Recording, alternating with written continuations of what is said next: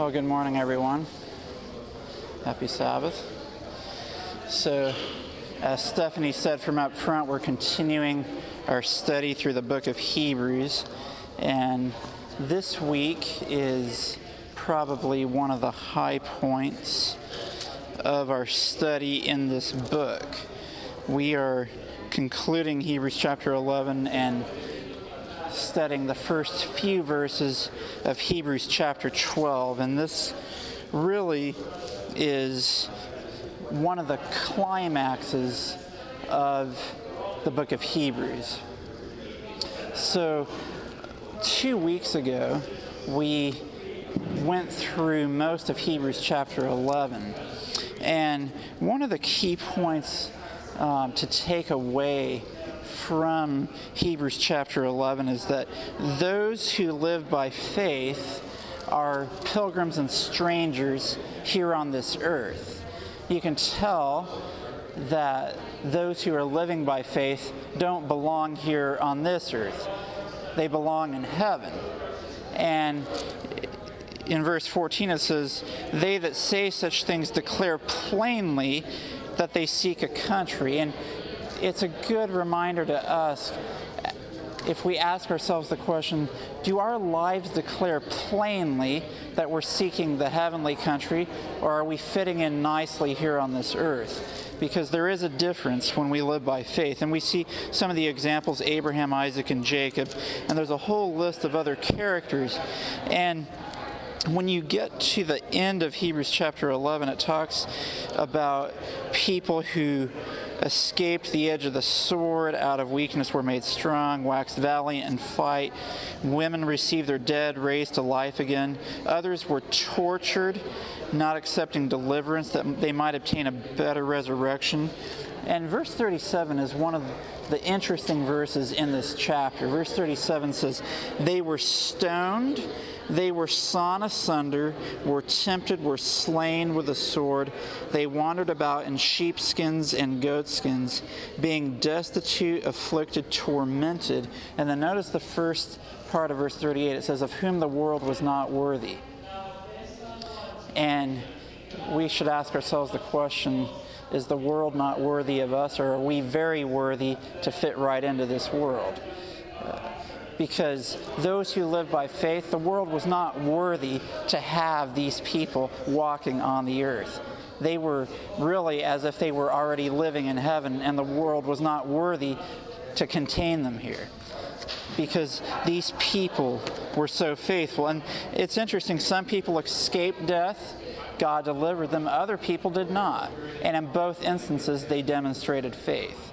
So sometimes when you exercise faith, you don't know what the end result's going to be until you get to the other side. It may be deliverance, it may be death, so that you may obtain a better resurrection.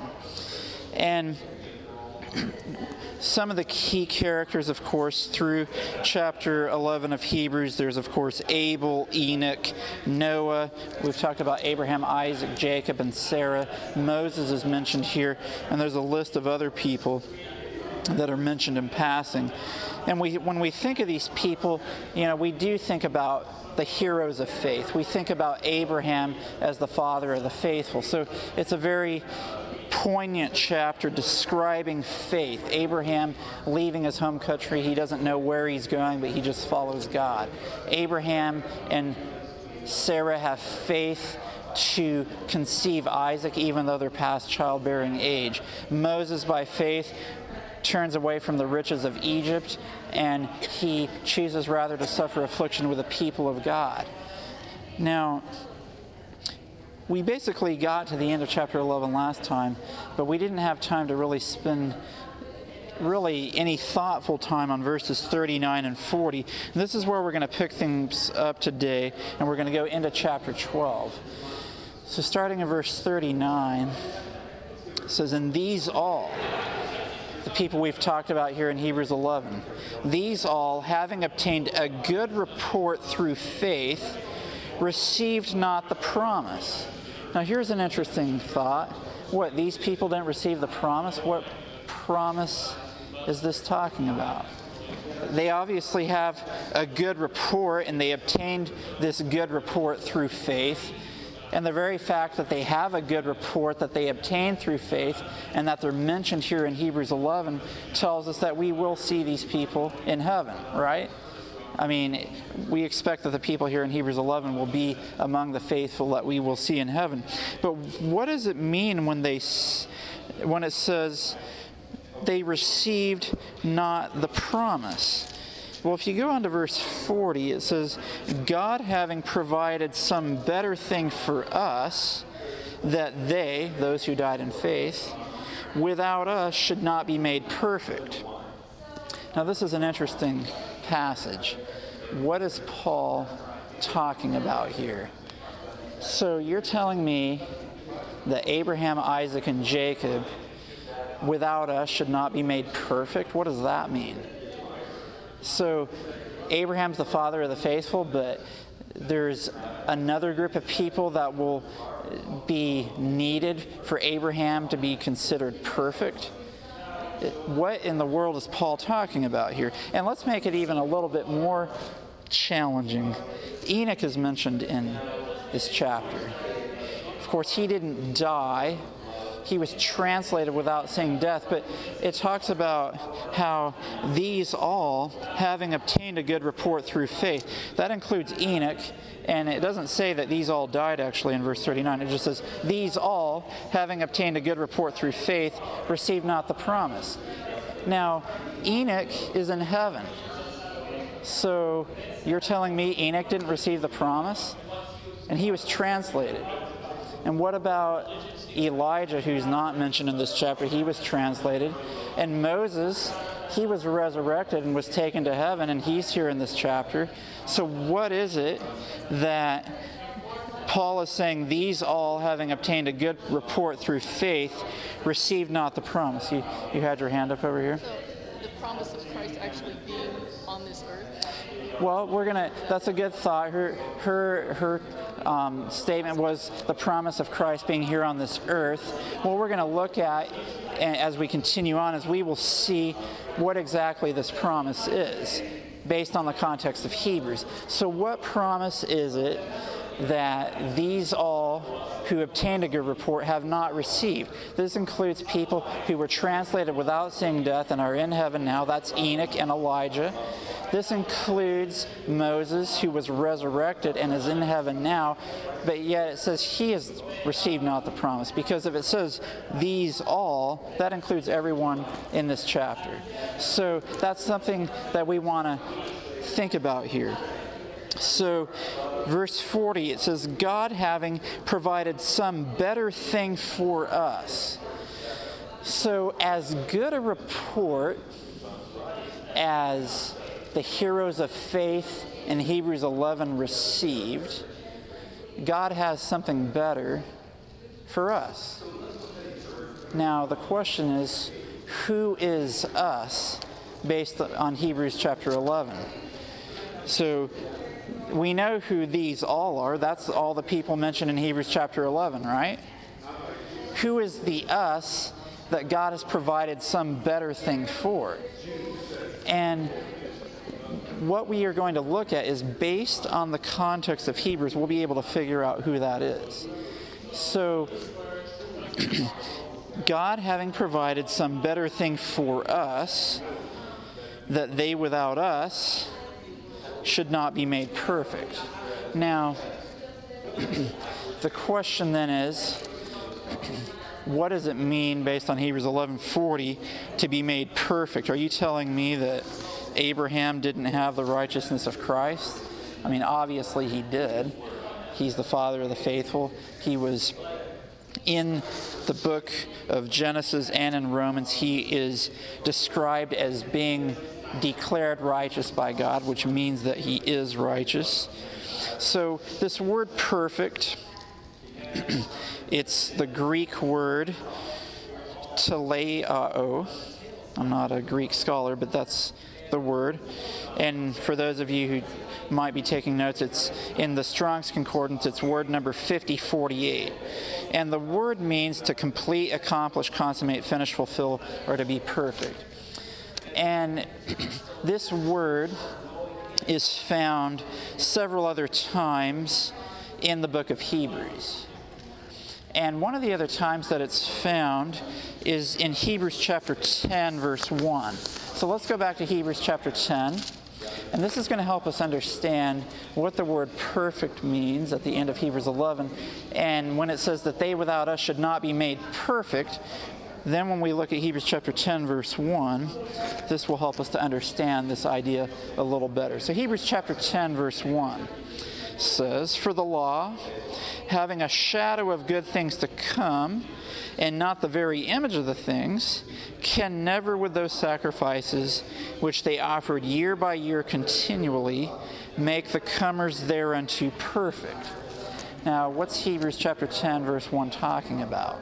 This is talking about the ceremonial law and the round of ceremonies that the Hebrew people in the wilderness offered, and they continue to do so in the Jewish temple.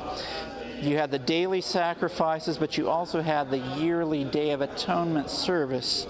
And these services, which they performed year by year continually, could not make the comers thereunto perfect. So, for example, on the Day of Atonement, which happened year by year continually, one day a year, that was a day, if you look at Leviticus 16:30, was a day that God's people were to be cleansed from all their sins. But guess what happened on the very next day? The sacrifices started all over again, because those sacrifices were a shadow of Christ who was to come, who really would take away their sin. And those sacrifices really did not make them perfect. It was a shadow, it was symbolic, but the sacrifices in and of themselves did not do that. And if you look at verse 2, it says, "For then would they, these sacrifices, not have ceased to be offered, because the worshippers once purged should have had no more conscience of sins." And then if you go on to verse 4, it says, "For it is not possible that the blood of bulls and of goats should take away sins." So notice what we have here. The blood of bulls and goats could not make those who performed these sacrifices perfect. It did not purge them of their sins. It did not take away their sins. And when in the sanctuary service were their sins to be taken away? What time of the sanctuary were the sins taken away? It was on the Day of Atonement. And yet what Paul is saying is, look, even on the Day of Atonement, the sins of God's people were not really taken away. They were not really purged. And if you look in the Greek, another word for purged is cleansed. And that should get your mind thinking about sanctuary language, the sanctuary being cleansed in heaven after 2,300 days. But these people, their sins were not cleansed. They were not purged. Their sins were not taken away. And another way to describe this is their sins really were not blotted out. But we understand, based on Bible prophecy, that with the blood of Christ, and you can study this in Hebrews 10, that His blood can take away sin. And we understand that after the 2,300 days, sometime after that point, He will blot out the sins of His people. That's what it means for sins to be taken away. But the blood of bulls and goats could not take away sins, or the blood of bulls and goats would not blot out the sins of God's people. The blood of the bulls and goats was merely symbolic of the blood of Christ, who with His blood He would offer Himself as a sacrifice in the outer courtyard. Then He, as priest, would take His own blood into the holy place, and at the end of the 2,300 days, take His blood into the most holy place as our high priest. And with that blood, He would cleanse us of our sins by taking away or blotting out our sins. So when we look at this word perfect at the end of Hebrews 11, where it says, "They without us should not be made perfect," that is synonymous with Hebrews chapter 10, where to be perfect means to be purged of your sins, or to have your sins taken away by blood on the Day of Atonement. And here is the key point. All those who died and even those who were translated or resurrected and taken to heaven, have their sins that they committed while they lived here on this earth, have they been blotted out in the heavenly sanctuary? As far as we know, no.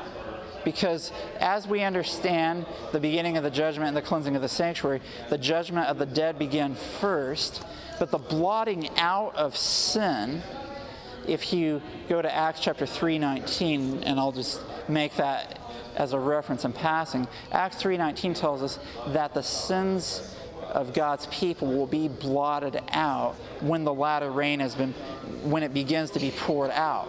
And as far as we know, the latter rain has not been poured out yet either. So Enoch is in heaven. God translated him, but all have sinned and come short of the glory of God, including Enoch. So the sins that he has committed while here on earth, while they have been forgiven and covered, they have not been blotted out, and there's still a record of his sins on the record books in heaven. But that will be blotted out when the latter rain is poured out. So that's an interesting thought here. So God having provided some better thing for us, that they without us should not be made perfect, or without us they should not have their sins blotted out. That's another way to read the text. So these all obtained a good report through faith, and they are going to receive the promise of being made perfect or having their sins blotted out, but it cannot be done without us. Now, who is the us? So let's take a look then. Moving on to Hebrews chapter 12. When we look at Hebrews chapter 12, this will help us to understand why Paul makes such a strong exhortation to run the race. So, starting in verse 1 of chapter 12, he says, "Wherefore?" So it's like, look, all those who obtained a good report, they without us should not be made perfect. God has something better for us. Wherefore, seeing we also are compassed about with so great a cloud of witnesses. Who are these great cloud of witnesses? The heroes of faith in chapter 11. Those who lived by faith. Seeing we also are compassed about with so great a cloud of witnesses, let us lay aside every weight and the sin which doth so easily beset us, and let us run with patience the race that is set before us, looking unto Jesus, the author and finisher of our faith, who for the joy that was set before him endured the cross, despising the shame, and is set down at the right hand of the throne of God. So here we have a call to run a race. And it's like, look, these people obtained a good report through faith, but God has provided some better thing for us. Well, what is that better thing? First of all, we see God calls us to lay aside every weight and the sin which doth so easily beset us. And when we look to Jesus and we see him as our Savior, as the author and the finisher of our faith, dying on the cross, maybe we'll stop asking questions like, well, what's wrong with this? Surely it doesn't matter how I dress or how I eat or this or that. God loves us and we can do whatever we want. But the apostle is saying, look, as we enter into the last days of Earth's history, there's some weights that God is calling us to lay aside. And notice it doesn't say sin, it says weight. And so there may be some things that you can say, well, how could this be a sin? And maybe it's not a sin. But maybe it's a weight that's keeping you from running the race. So in your life, you know, it's like, well, it's not something that's breaking the 10 Commandments per se, but it's weighing you down, so it's keeping your eyes off Jesus. So, no one can point to a Bible verse and say, thou shalt not do such and such. But you know that thing in your life is keeping you from running the race. And, I've given the illustration before, but if you run the Los Angeles Marathon, you're not going to pile on a big backpack with lots of water bottles and sandwiches and cookies and this and that and the other thing, because it would slow you down and you'd be the last person to reach the finish line. You might grab a water bottle while you're running and get some water, but you're not going to be carrying it in a backpack. You see the point there. So as we near the end of Earth's history, we are exhorted to lay aside every weight and the sin.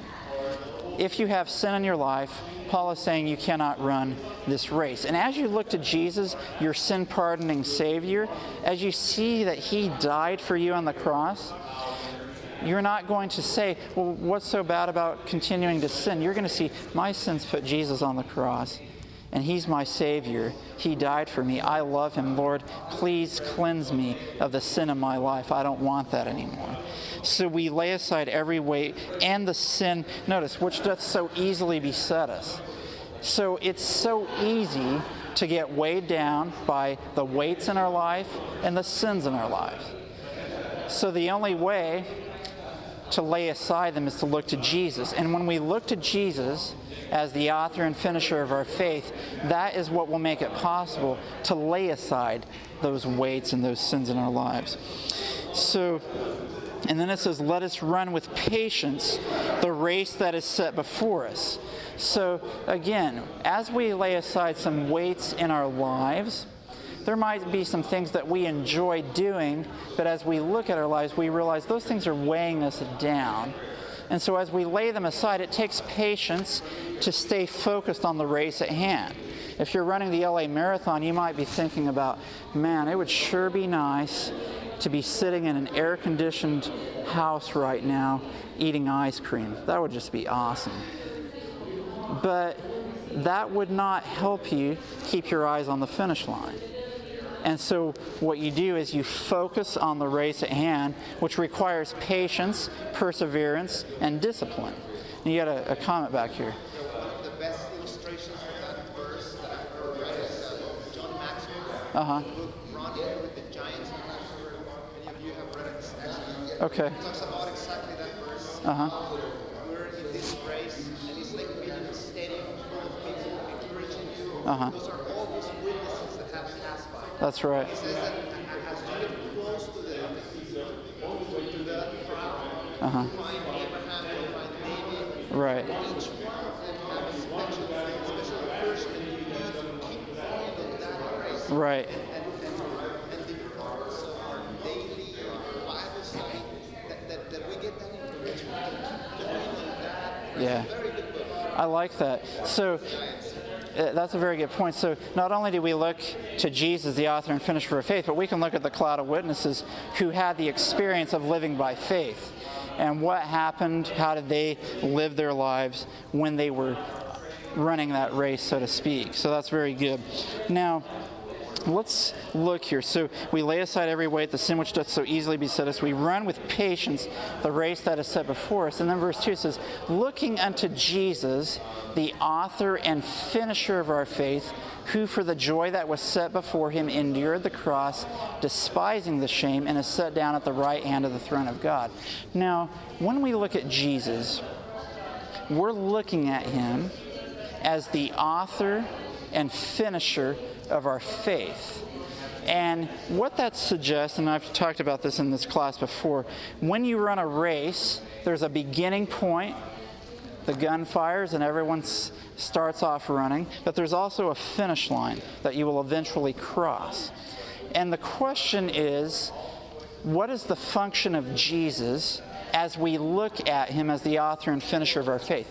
How is he the author of our faith? Well, Paul explains it. It says, who for the joy that was set before him endured the cross, despising the shame. So what's the starting point? How does Jesus author our faith? We see him as our Savior and Redeemer on the cross. How he died on the cross, how he despised the shame, and yet he went through it because he saw that the joy that was set before him, which is the salvation of our souls. So we see Jesus on the cross, and that gets us started. When we see a being that is so lovely and so wonderful, we say, I can give my life to someone like that. I can surrender my life to someone like that because they have my best interest at stake. He died for me to save me.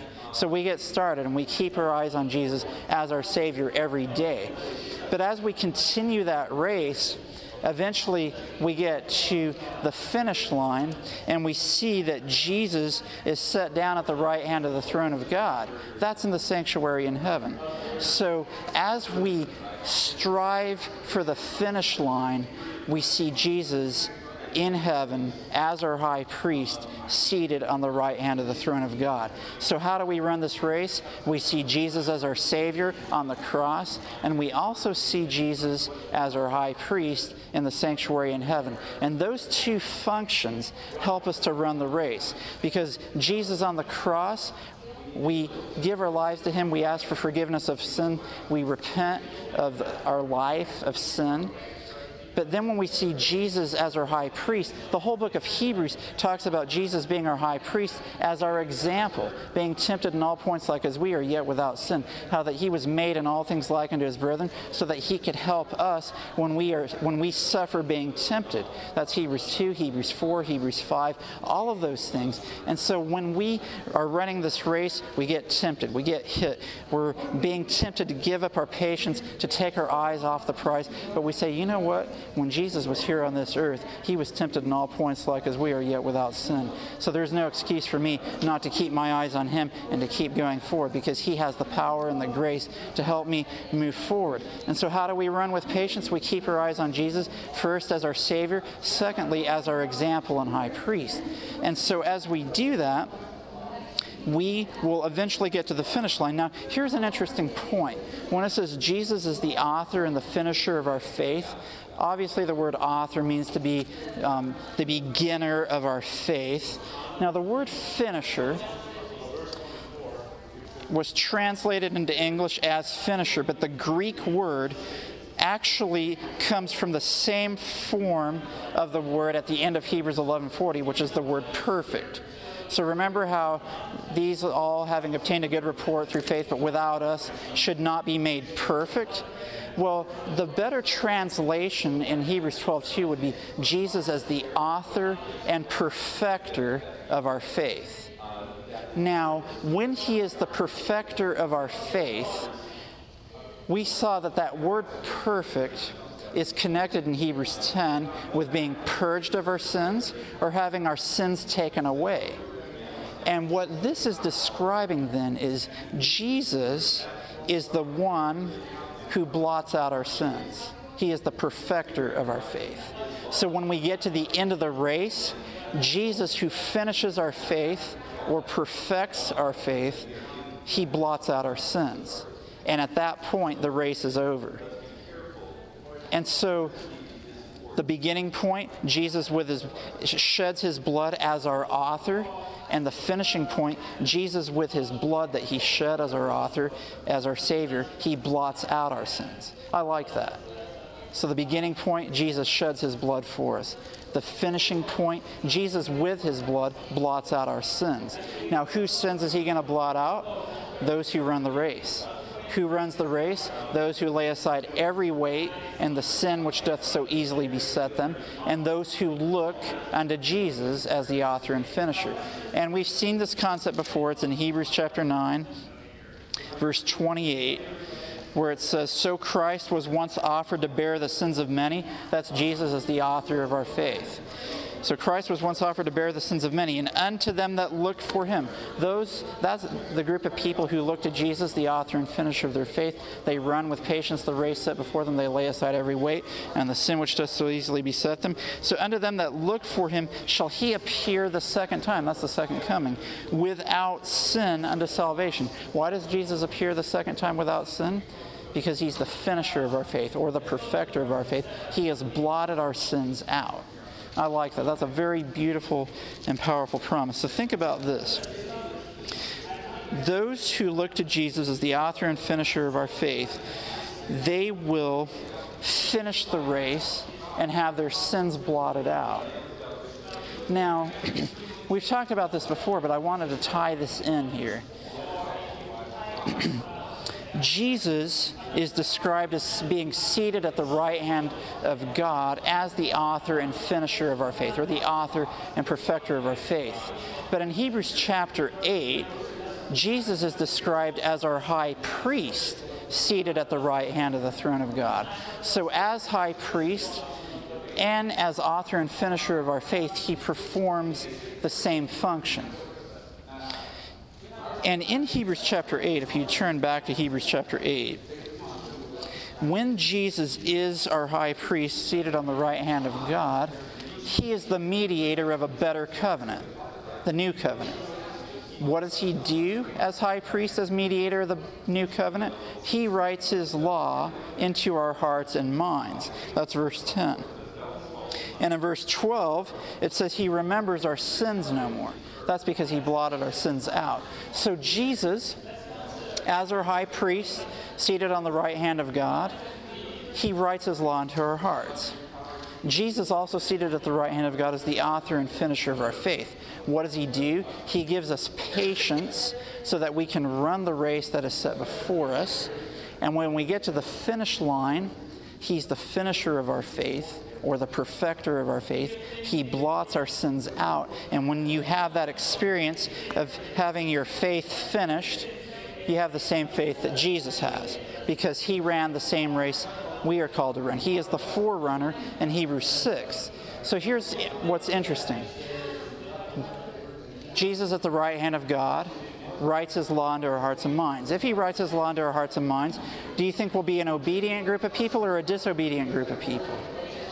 We'll be obedient. We'll keep the commandments of God. And he gives us patience. And when we get to the end of the race, we have the faith of Jesus.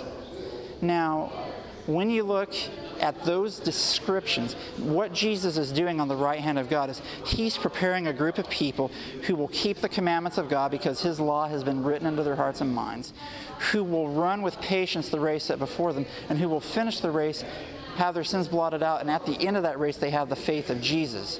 That is the same description as the group of people in Revelation 14:12. Here is the patience of the saints. Here are they that keep the commandments of God and the faith of Jesus. They are also called the 144,000. They are the group of people who are translated without seeing death. So what is Jesus doing on the right hand of God? He's our high priest and the author and finisher of our faith. And his role is to prepare the 144,000 who will have God's law written in their hearts and minds. They have patience, and they have the faith of Jesus.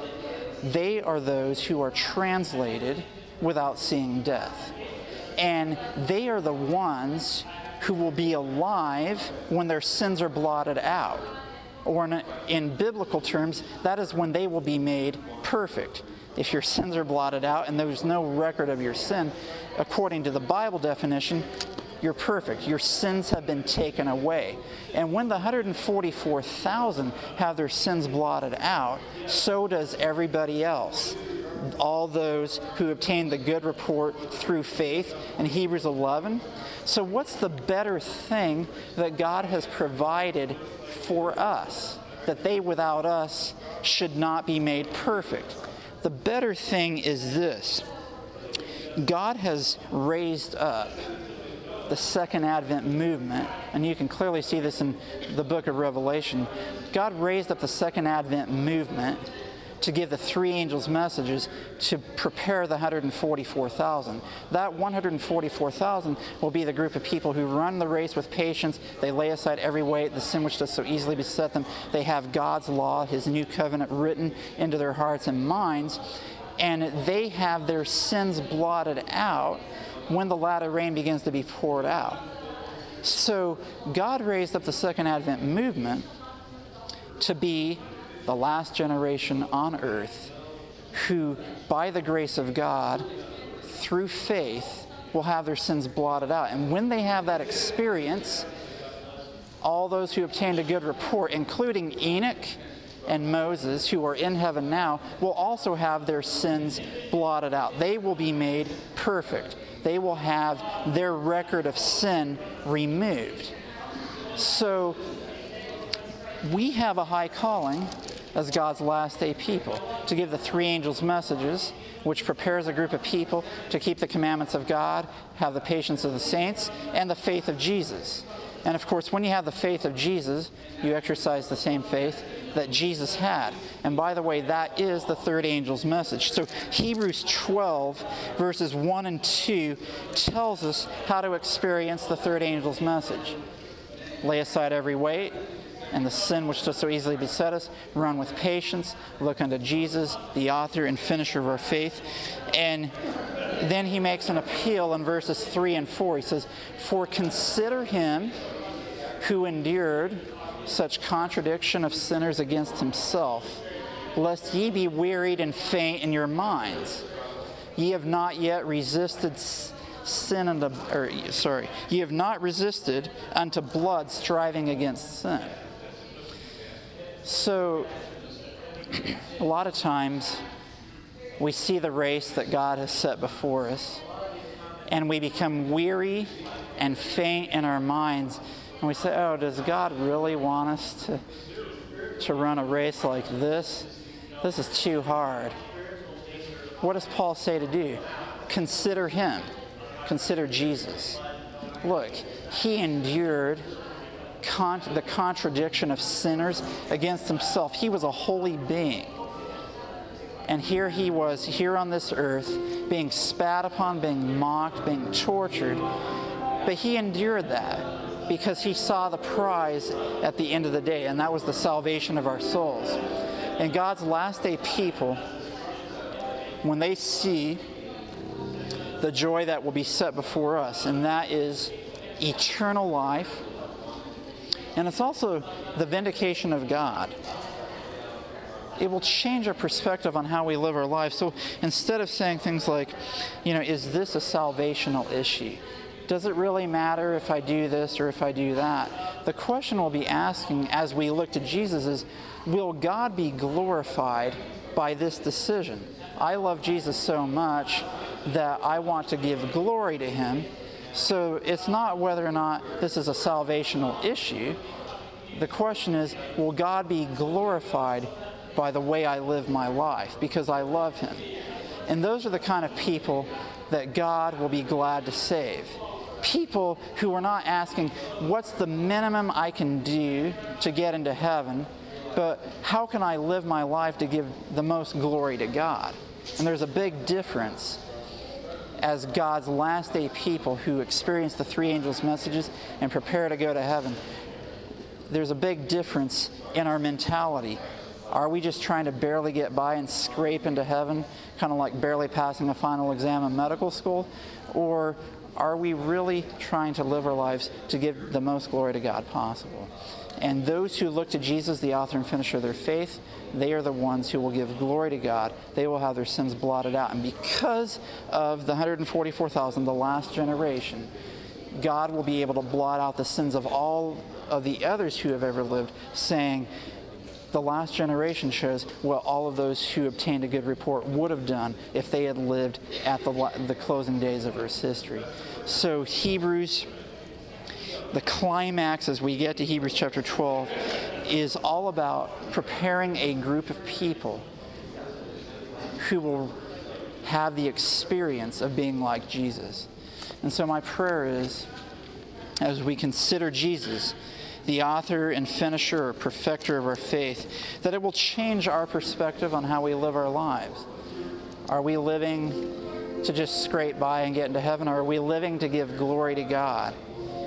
And there's a big difference. So may we be among the faithful who have the patience of the saints, keep the commandments of God, and the faith of Jesus. Why don't we have a closing prayer to wrap up? Father in heaven, we thank you for this message in the book of Hebrews. May we be among the faithful last generation who, by faith, finishes the race. We have our sins blotted out, and we have Christ's character reproduced in our lives so that God's name will be glorified here on this earth. Please help us. This is my prayer in Jesus' name, amen.